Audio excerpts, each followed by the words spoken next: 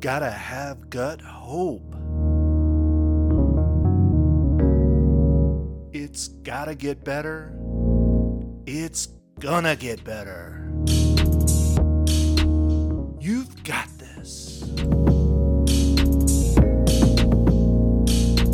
This is the Gut Hope Podcast. Gotta have gut hope. Gut hope. Hope, inspiration, and healing. It can happen.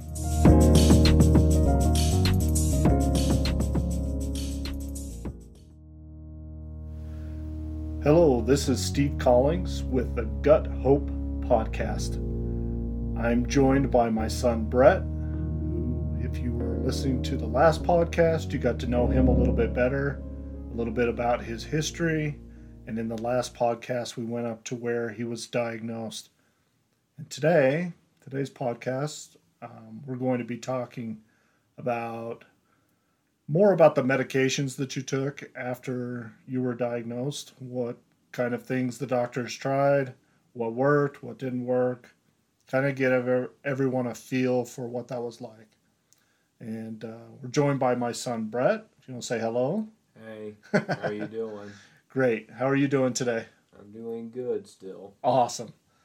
As we ended the last podcast, we were talking about how he was diagnosed with ulcerative colitis.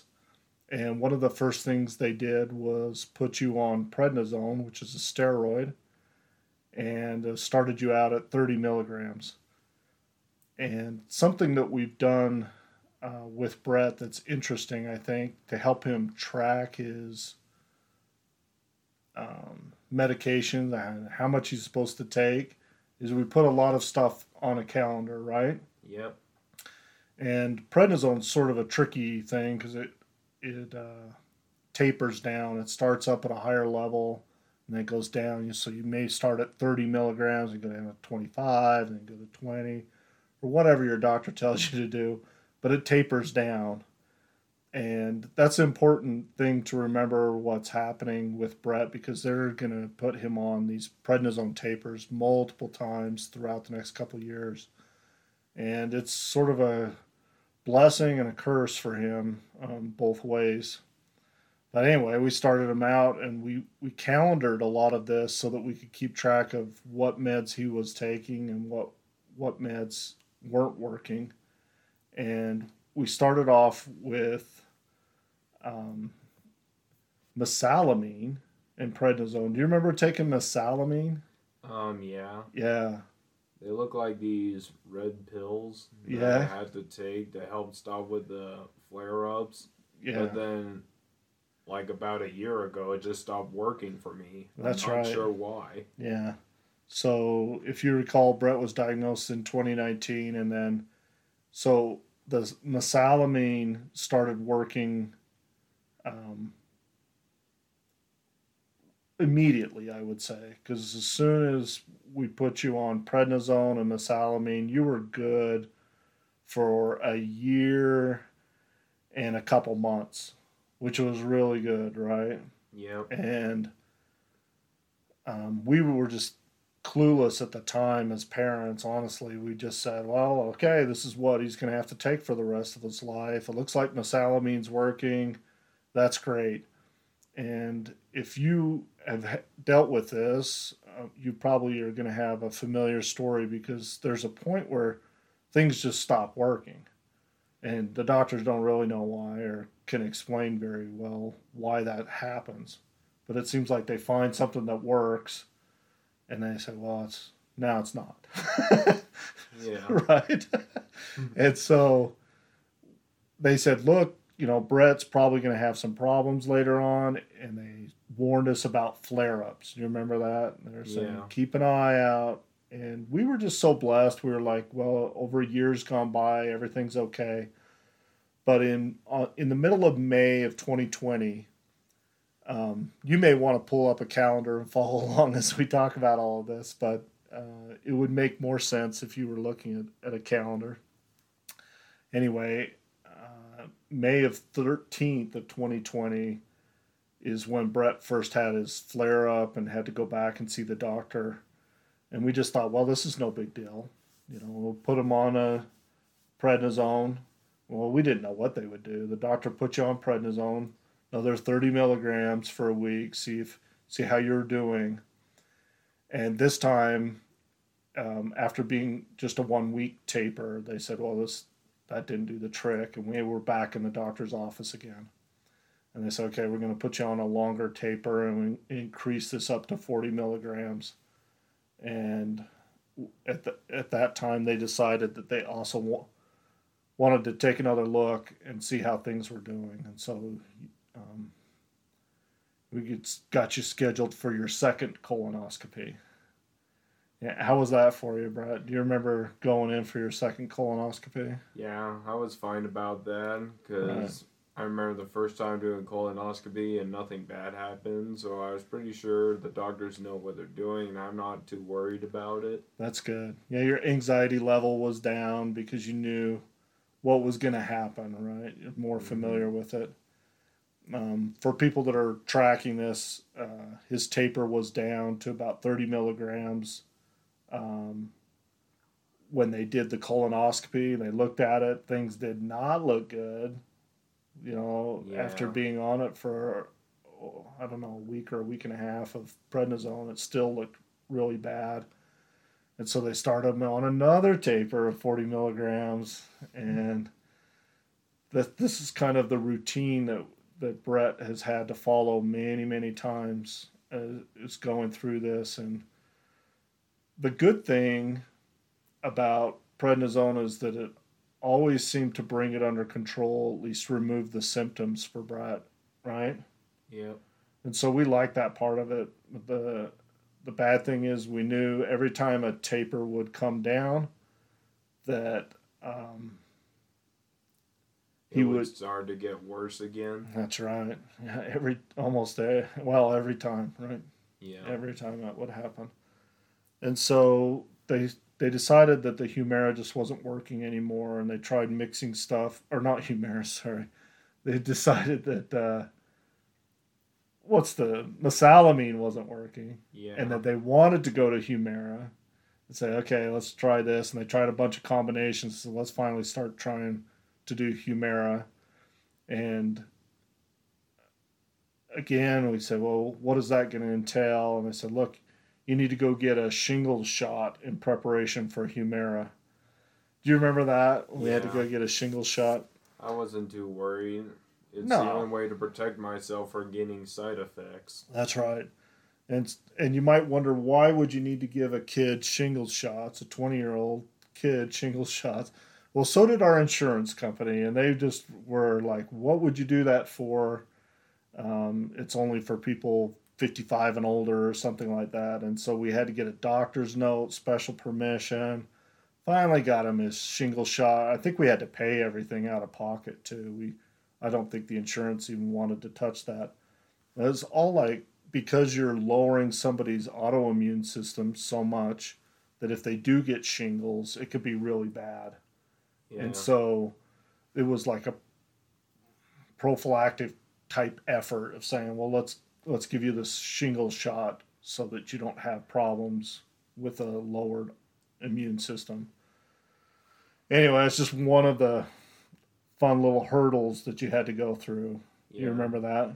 I've seen pictures with people with shingles, how it looks like a really bad rash, and that hurts pretty bad. It can be very painful. I don't want to know what it's like having shingles. That's right. No, sir. I didn't want you to either. I was pretty nervous, and it opened my eyes to the fact that, man, we're really dropping his immune system in order to deal with ulcerative colitis.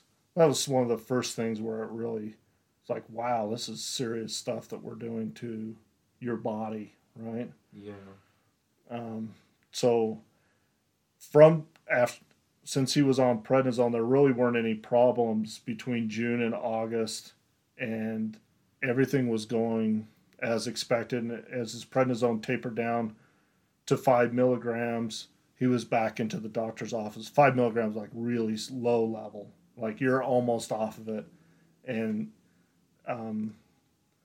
so he's back into the doctor's office and with a flare up, and they put him back on a 60 milligram or of prednisone, and they also give him 160 milligrams of Humira. So this is when he starts doing the Humira. And it's hard to tell if Humira was doing any good or not, because almost the whole time he's on Humira, he's also taking prednisone. Do you remember that? Yeah, where we tried using Humira, since I had to do injections on my thigh, see how it would do. Well, yeah, what was it like taking Humira? That was the first time you had to do that. It wasn't so bad because I've taken shots before, since I know how to do it, read the instructions. Yeah. And so I was doing it the proper way, injecting the Humira into my body. Yeah. Doing like many times. Yeah, it wasn't too hard to do. It wasn't that painful, right? Yeah. But we just weren't seeing any good positive things coming from it. No. Right? That was the funny thing was I'm immune to Humira. Yeah, that's what we decided, huh? Yeah. Like Humira does not work on you. By August 18th, his taper on prednisone ended, and the 19th he was okay. So it ends the 18th. 19th you were good, and by the 20th you notice blood in your stool again. So this is right before you get your second dose of Humira. So start out at 160, then you do 80. If any of you have been through there's like a ramp up phase. You go with Humira, and then you're supposed to take it less, and if you need more, then they give you more. Yeah. But basically, the Humira shots after that are set up so that you take it every 2 weeks. Is that right? Yeah. Yeah, I think so. But through all of that, there were lots of in and out of having flares and prednisone and Humira all at the same time. Brett, when we talk about having a flare, what does that feel like for you? What does a flare mean? It's like gas trapped in your intestines, how it's like really bad, so sore, all these ulcers around. Mm-hmm. It's like really painful that it almost gives me a hard time moving around. You can feel the cramping pain in your stomach. Yeah. And it makes you feel like you want to use the bathroom. Yeah, you feel like you have to go all the time. Yeah. Yeah. Those are some good explanation of what a flare feels like, huh? All those symptoms. I'm trying to think of what else. Like, also very tired, right? Yeah. I noticed that as a parent. I see you like taking lots of naps. You get home from work, you take a nap before you go to bed. Yeah. And that was usually a clear indication that you were going to start having a problem again. Yeah. I remember you just saying it felt crampy also, right? Just, yeah. You see blood or mucus in your stool. It's just totally unpleasant. Yes, it is. Is it hard to work when you're having a flare? Pretty much, yeah. Yeah. Because I remember sometimes at work, seeing if I might do better. If I keep feeling this pain, not feeling so good, then I have to ask my boss to go home, take it easy. Yeah. That's kind of embarrassing too, huh? Yeah. I have to quit on everybody and go home. I know you didn't like doing that. No. I know. Flares are awful, and they just, once they started coming, they just kept coming and coming. Just looking at his calendar, I see that by the 26th, I think this is October, you got your second shingle shot, and you were just continue to having a flare.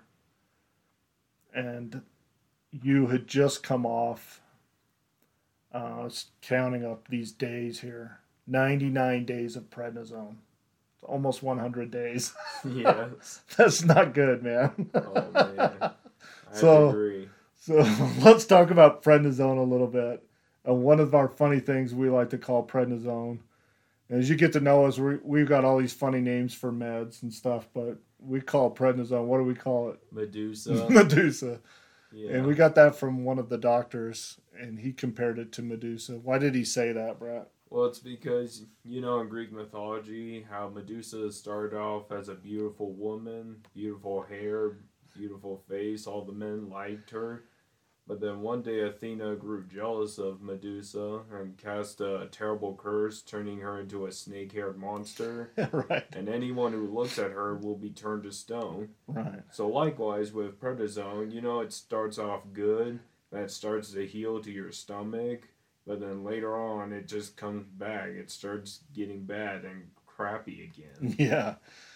Yeah, and the sad thing with prednisone is you don't really know what the long-term effects are that it will have on a person's body until much later, usually.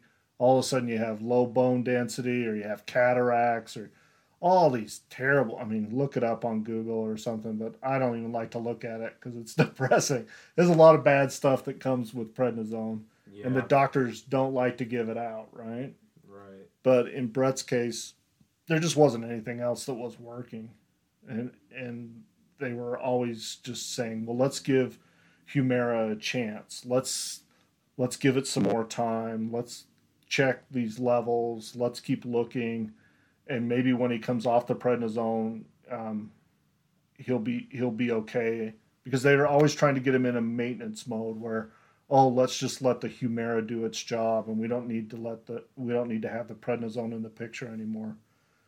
And it's really a painful, hard time at this point.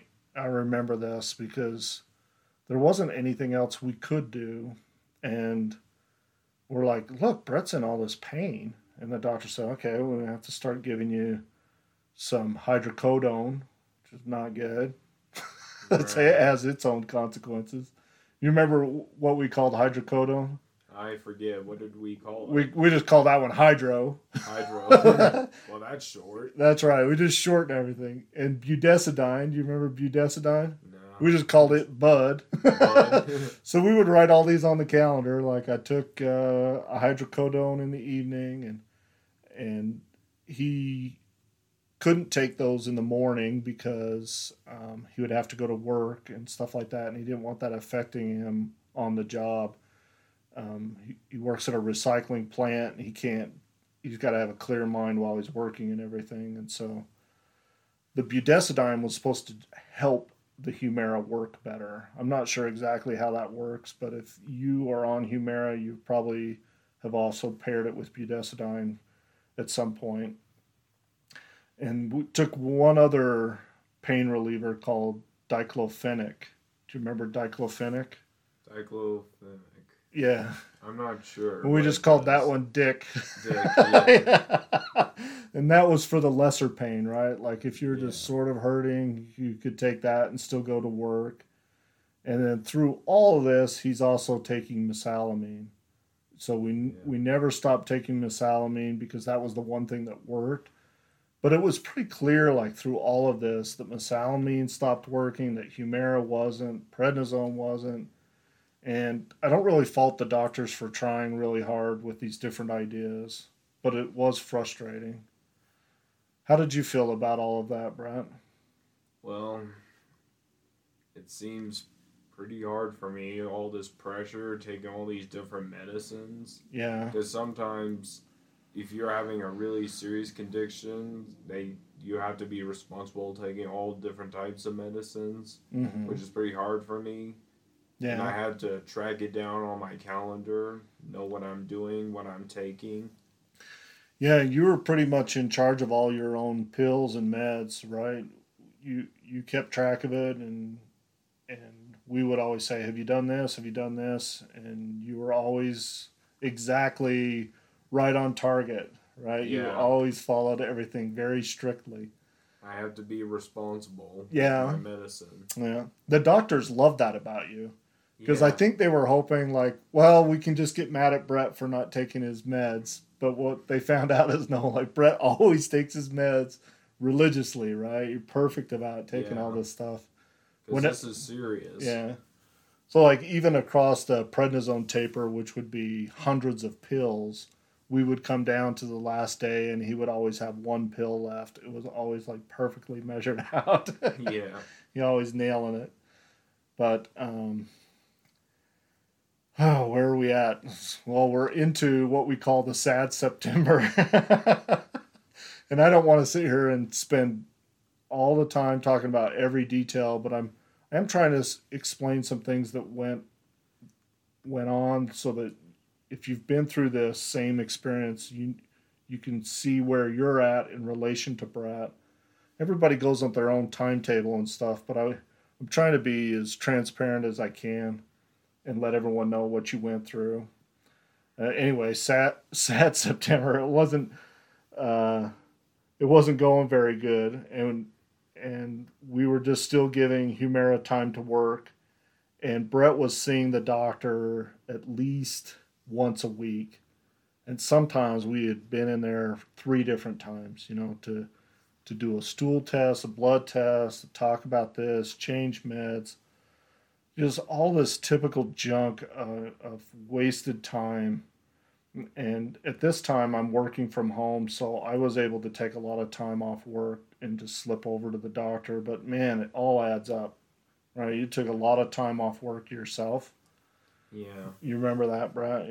Always calling in and saying, I'm not feeling well, or I got to take the day off. Or yeah. We had to do short-term disability. Yeah, well, you're getting ahead of yourself. That's later. All right. But eventually, yeah, Brett does do short-term disability. Do you remember testing for trough levels, Brett? Do you remember them talking about that? I kind of forget about trough levels. So, like, when they give you Humira, they want to measure how long that stuff stays in your blood system. Yeah. And they call it a trough level because it starts out high, like on a wave, and then it goes down low, which is the bottom of the wave, a trough. And then when you get another shot, it should go back up, putting a whole bunch more in your bloodstream. Right, that makes sense. Yeah. And so they were checking Brett's trough levels and seeing that things aren't as good as they would like it to be. And, I'll tell you from a parent's perspective, at this time I'm looking at my kid. He's taking Humira, hydrocodone, diclofenac 2 or 3 times a day, budesonide, mesalamine, all this inside of his body, and it's crazy. And I'm just thinking, man, he's taking all of these immunosuppressants, and he's going and working on this dirty old recycle line. And I know that's not safe, and I'm worried about him. It's just hard as a parent. I'm sure even anybody's going through all of this. They throw so many of these meds at you to try to stop you from bleeding, right? Yeah. Just try to help you out. Anyway, by the middle of September, after all these hard times are going on, he's back on a long taper. They just couldn't figure out what to do, and so they just put him on this other long taper starting at 80 milligrams, which is a lot.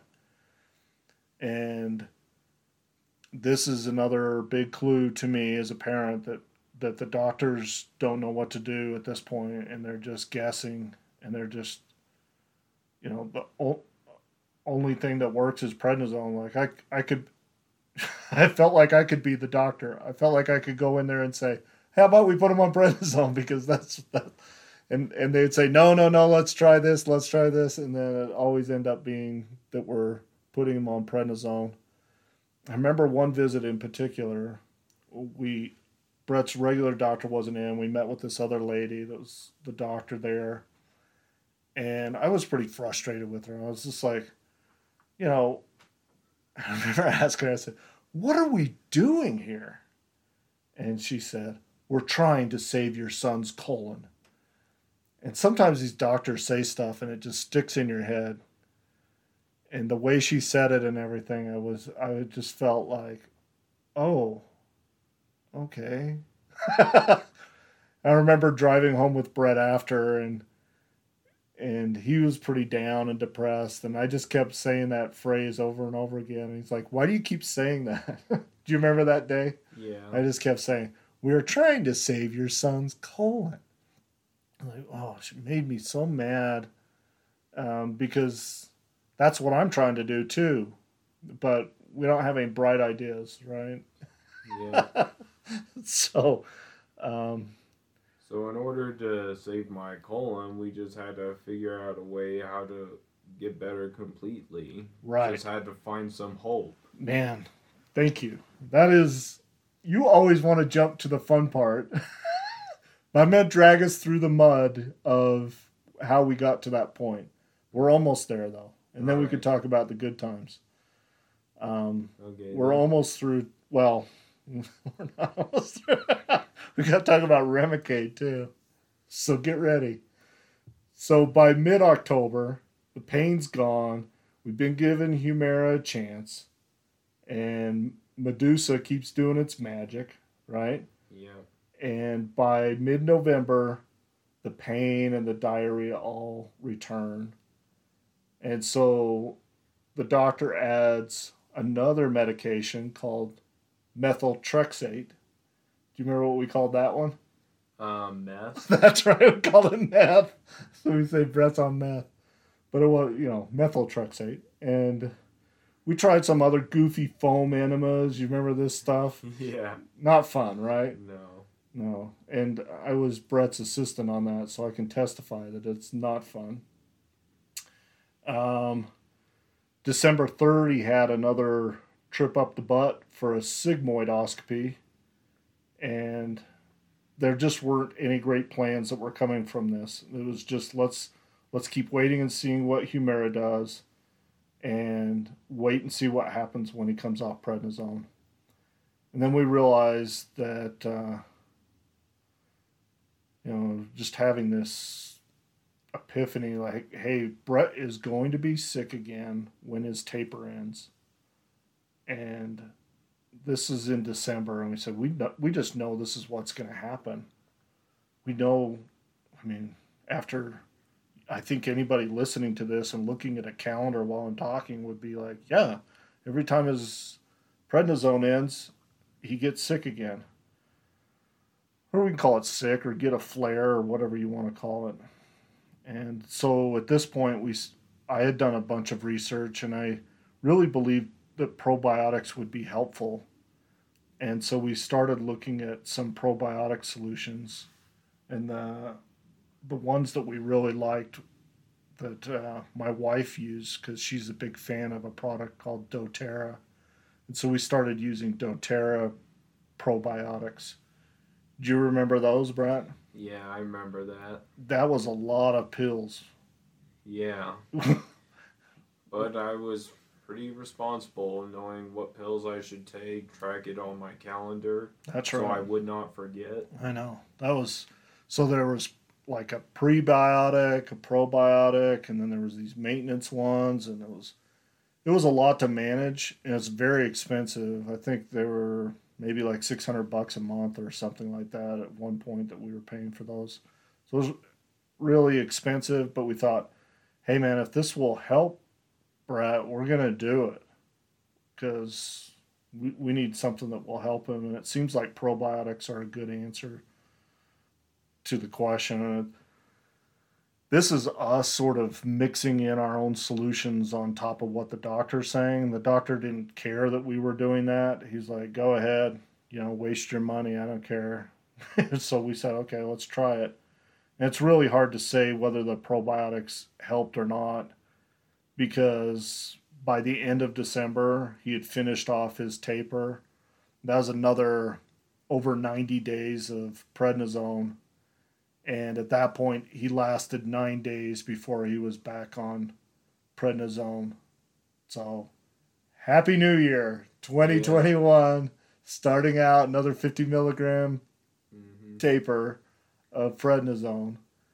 And that's when we sort of were like, these probiotics may have helped a little bit, but certainly wasn't enough that that's something he could just take and feel better and be better.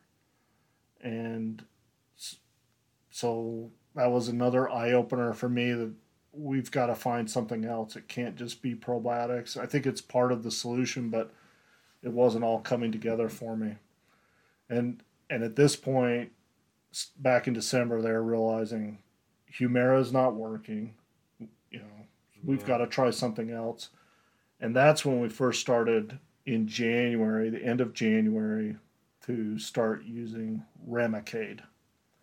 So, I don't know. Brett, you talk about Remicade. If you were explaining to somebody, what's that like? It's like having all this medicine get into my body, get into my bloodstream. Yeah. So I remember we had that nurse come over to our house since we hooked it up, since I had to get a comfy spot, just relax, watch TV, let it do its thing. That's right. So and yeah, I wasn't too worried about it. They hook a needle into your arm, give you an infusion, right? Yeah. Yeah. So that's a little different way of getting the meds than anything else we had done before, right? Right. It takes more time. They're usually here for a couple hours. We had a nurse that was coming to the home and administering at home, which was really nice. And so January starts that. He's also still taking mesalamine, methotrexate, and prednisone.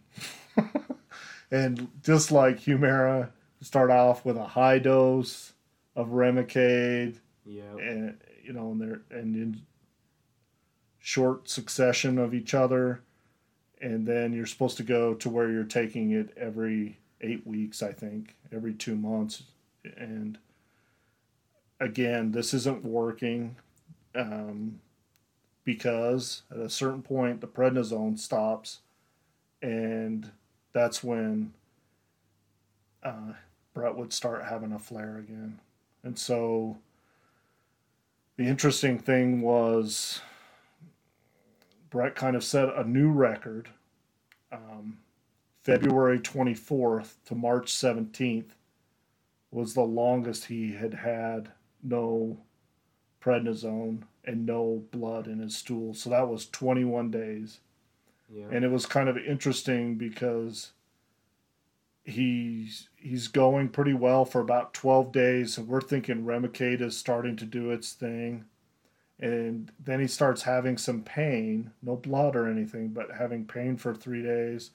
And then he gets an infusion of Remicade, just happens to hit right in that gap. Yeah. And then the pain goes away. Everything is wonderful for like 6 more days. And we're like, oh, cool, this Remicade seems to be doing something. And then the bad news is, you guessed it, another flare-up. Back on prednisone. So when we look back over all these calendars and everything, this was like the longest period of time was 21 days or 3 weeks of without prednisone and with minor pain.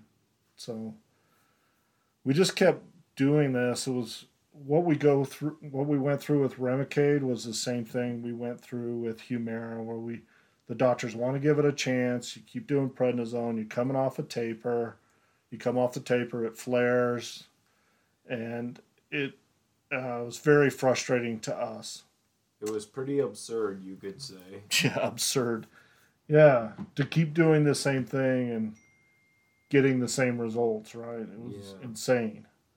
And I don't blame anyone for it. I think people were doing the best they could, but there just weren't a lot of options. And again, I think this is where I started saying there's got to be some other way of dealing with this, some other solution out there.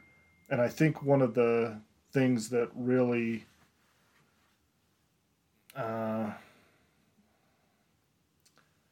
made me just say, I got to find something else, is one of the doctors was upset that another doctor had put Brett back on prednisone. And I was like, well, what else are we supposed to do? I mean, what other idea do you have? What else can you do?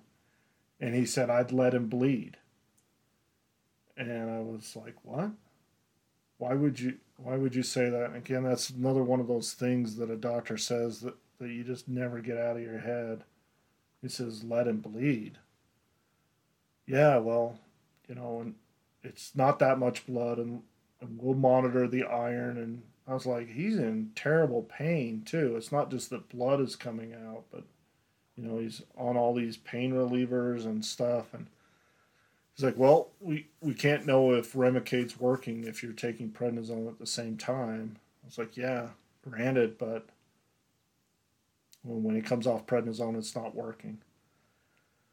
All of this leads up to our last episode we're going to do together, I hope. Our next episode where we talk about how we found a solution that's worked for Brett. And that's the one we're super excited to share with everybody. And I hope this just gives everybody some context on the road that Brett has traveled. Not just saying, oh, I tried this, I tried that. Like, it really is a difficult thing to go through. Isn't it, Brett? Yeah. It's been a hard time. Yeah. All those medicines, all this pain I've been put through, visiting the doctor multiple times. Yeah. Can you imagine, Brett, that there's people that have been dealing with this for like 30 years? Yeah, it's possible. Yeah. I know some people have that same thing as I have, or other stomach problems. Right. Visiting the doctors like multiple times, year after year. Yeah, I think about that and think about suffering for all of that time. And again, I think that's part of the reason why we want to do this podcast. I think about those people and go, man, there's a better way and you can get through this and we can offer some gut hope, right? Yeah. So I have one last question for you, Brett. Yes. Do you have gut hope? Yes, I do. All right, good. We'll see you in the next episode. All right. Thanks. Thanks.